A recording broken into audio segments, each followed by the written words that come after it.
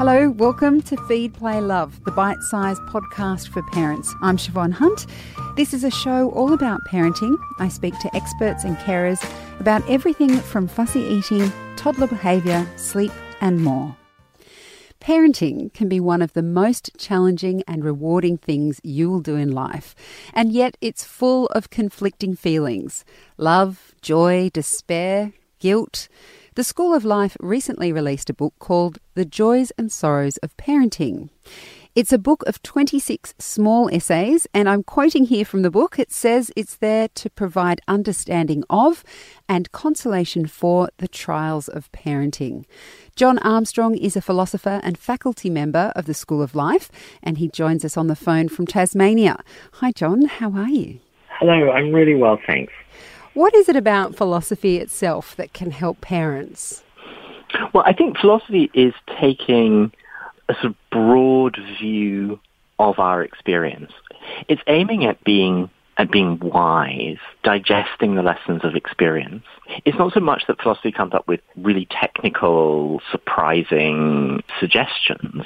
It's rather trying to pull together the different bits of wisdom that our society has accumulated over a long time. So just looking at this book, there is an essay about romanticism, yes, which I'm not sure many parents would couple with their thoughts on parenting. How does romanticism affect the way we look at parenting? Yeah. Look, it's so understandable. It's just that the word romanticism here is used to refer to a big movement of ideas that started coming in the very, very end of the 18th century in France and Germany, and became a sort of big, powerful view of life, really. And we're the inheritors of this view of life, although we tend not to label it that way. So romanticism really had a very idealized picture of human nature, and particularly of children, as naturally beautiful and good and lovely, and it was very against authority, it was very against rules. He thought that nature always knows best, and tended to be on the side of the child against the parent. It's become a very sort of standard way of looking at the world. It means that the burden of being a parent is very great. That is, we're aiming at bringing out everything that's wonderful in our child, not interfering, not doing anything wrong. We have this huge task, but at the same time, we have very, very few resources for guiding our children. We can't lecture them, we can't punish them, we can't scold them, we can't tell them what to do, we can't insist, and so on. So you get the picture that there's this contrast. Romanticism is really a sort of specialized historical name for this contrast between the idea of this very ambitious idea of how wonderful children can be and how fabulous a life can be if only it's allowed to develop freely, and at the same time putting this burden on parents. And so I think we are, in a sense, inheritors of a romantic conception of parenting. And you just mentioned their authority. So that idea that we're the inheritors of romanticism and we've got this ideal way of looking at our children and what they should get out of life, that seems like a big conflict for parents today in terms of how we discipline children. And you're saying that that's part of that inheritance, are you? Absolutely. I think it's good to give this historical perspective, because it means that, we're not just faced with an incomprehensible task. We can see why we've got certain kinds of problems. So the idea of authority, in a curious way, made parenting much easier in the past. I mean, so it's a really distinctive thing of modern experience that it's incredibly hard work being a parent, but it wasn't in the past. Parents told their children what to do, and if the children didn't do it, they would be punished, and there wouldn't be a rebellion after that, and it was so much simpler. Now the reason, we don't do that for quite good reasons, but at the same time, it has made the task so much more difficult. So we have fantasies of things like, we will try to persuade our children. We will give them the explanations. We'll show them. We'll remain patient. We'll just gently nudge them in one direction or another.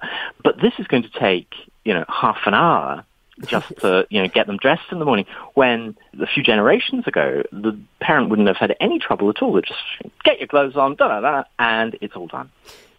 There is a really lovely essay in the book about appreciation. Yes. What is it about parenthood that can teach us to be appreciative of the moment? Well, I think one of the things is that we become very attuned to seeing the world through the eyes of our young children.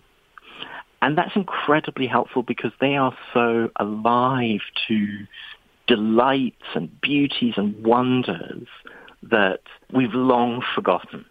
So to a child, a puddle in the street can be something fascinating and wonderful, and it's a whole little world, imaginative world of what this is, and it's a lake, or it's the ocean, or it's a hole into another universe, and all sorts of things.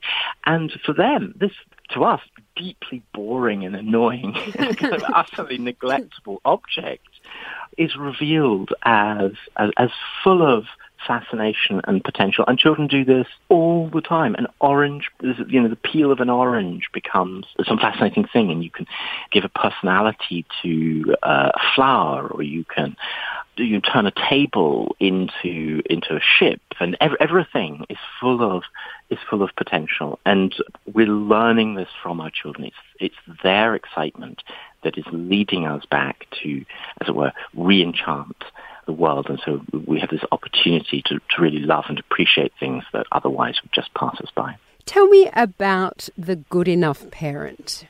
Well, this is a fascinating idea that comes from a British psychoanalyst from the mid-20th century who we very much admire at the School of Life, called Donald Winnicott. And he specialized in parents who were having trouble with their children. And he was very struck by how, in a sense, how good the parents were. They had these very difficult children, but the parents meant so well, and they were so anxious about their child's problems, and so determined to put everything right.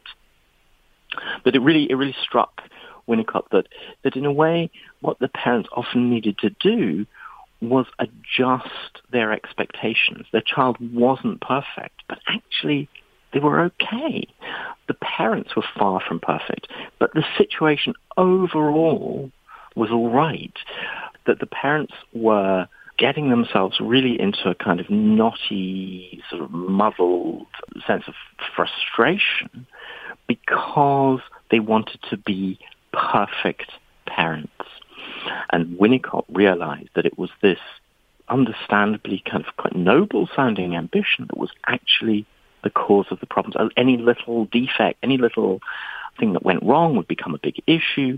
But also the parents were forgetting the kind of the rough and tumble of existence will continue forever. That there isn't a passage from being the perfect child to being the perfect adult. Coping as an adult means being able to manage all sorts of things that don't go very well, but are good enough. So I think he was onto something really important in foregrounding this phrase, that it's good enough. The behavior of the child might not be absolutely everything that you want, but it's good enough. You as a parent make quite a few mistakes. You get things wrong. You say the wrong thing. You don't always give the best attention. But overall, it's good enough. And I think Winnicott was offering us a really, really helpful line of thinking there. And finally, why are disagreements between parents about the way we parent so fraught? Well, because we love our children so much, and we think that it really matters. So one parent might be a bit stricter, and the other is by nature a bit more forgiving, a bit more relaxed. One parent has a particular view about education and school, and another parent is more skeptical about, it doesn't really matter so much. Or the parent's devotion to the child is so strong that this feeds into the conflict with their co-parent. And I think that it comes as a shock because at the beginning, it's such a marvelous thing that you're doing together. Together you've created this new life and you've seen them through the beginning and you're so devoted and you both love this child so much and it really brings you together. And then you start to encounter points where you have a different vision of the kind of childhood you hope your child will have, the things that you think are really important to emphasize or that don't matter so much, what an appropriate bedtime is, how much entertainment is a good idea. And the parents can't just easily say, oh, well, we disagree on this, because it's a kind of immediate, constant issue, and it feels terribly important.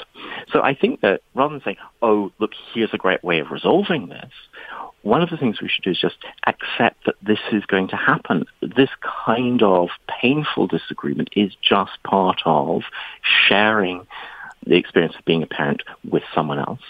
John, thank you so much for your time today. It's such a fascinating book. My pleasure. That was John Armstrong. He's a philosopher and faculty member of the School of Life. The book, The Joys and Sorrows of Parenting, is out now. For more information, check out the link in the description of this episode of Feed, Play, Love. Feed, Play, Love is a babyology podcast produced by Elise Cooper and presented by me, Siobhan Hunt. You can get in touch. We'd love to hear from you. Email us at feedplaylove@theparentbrand.com.au. See you next time.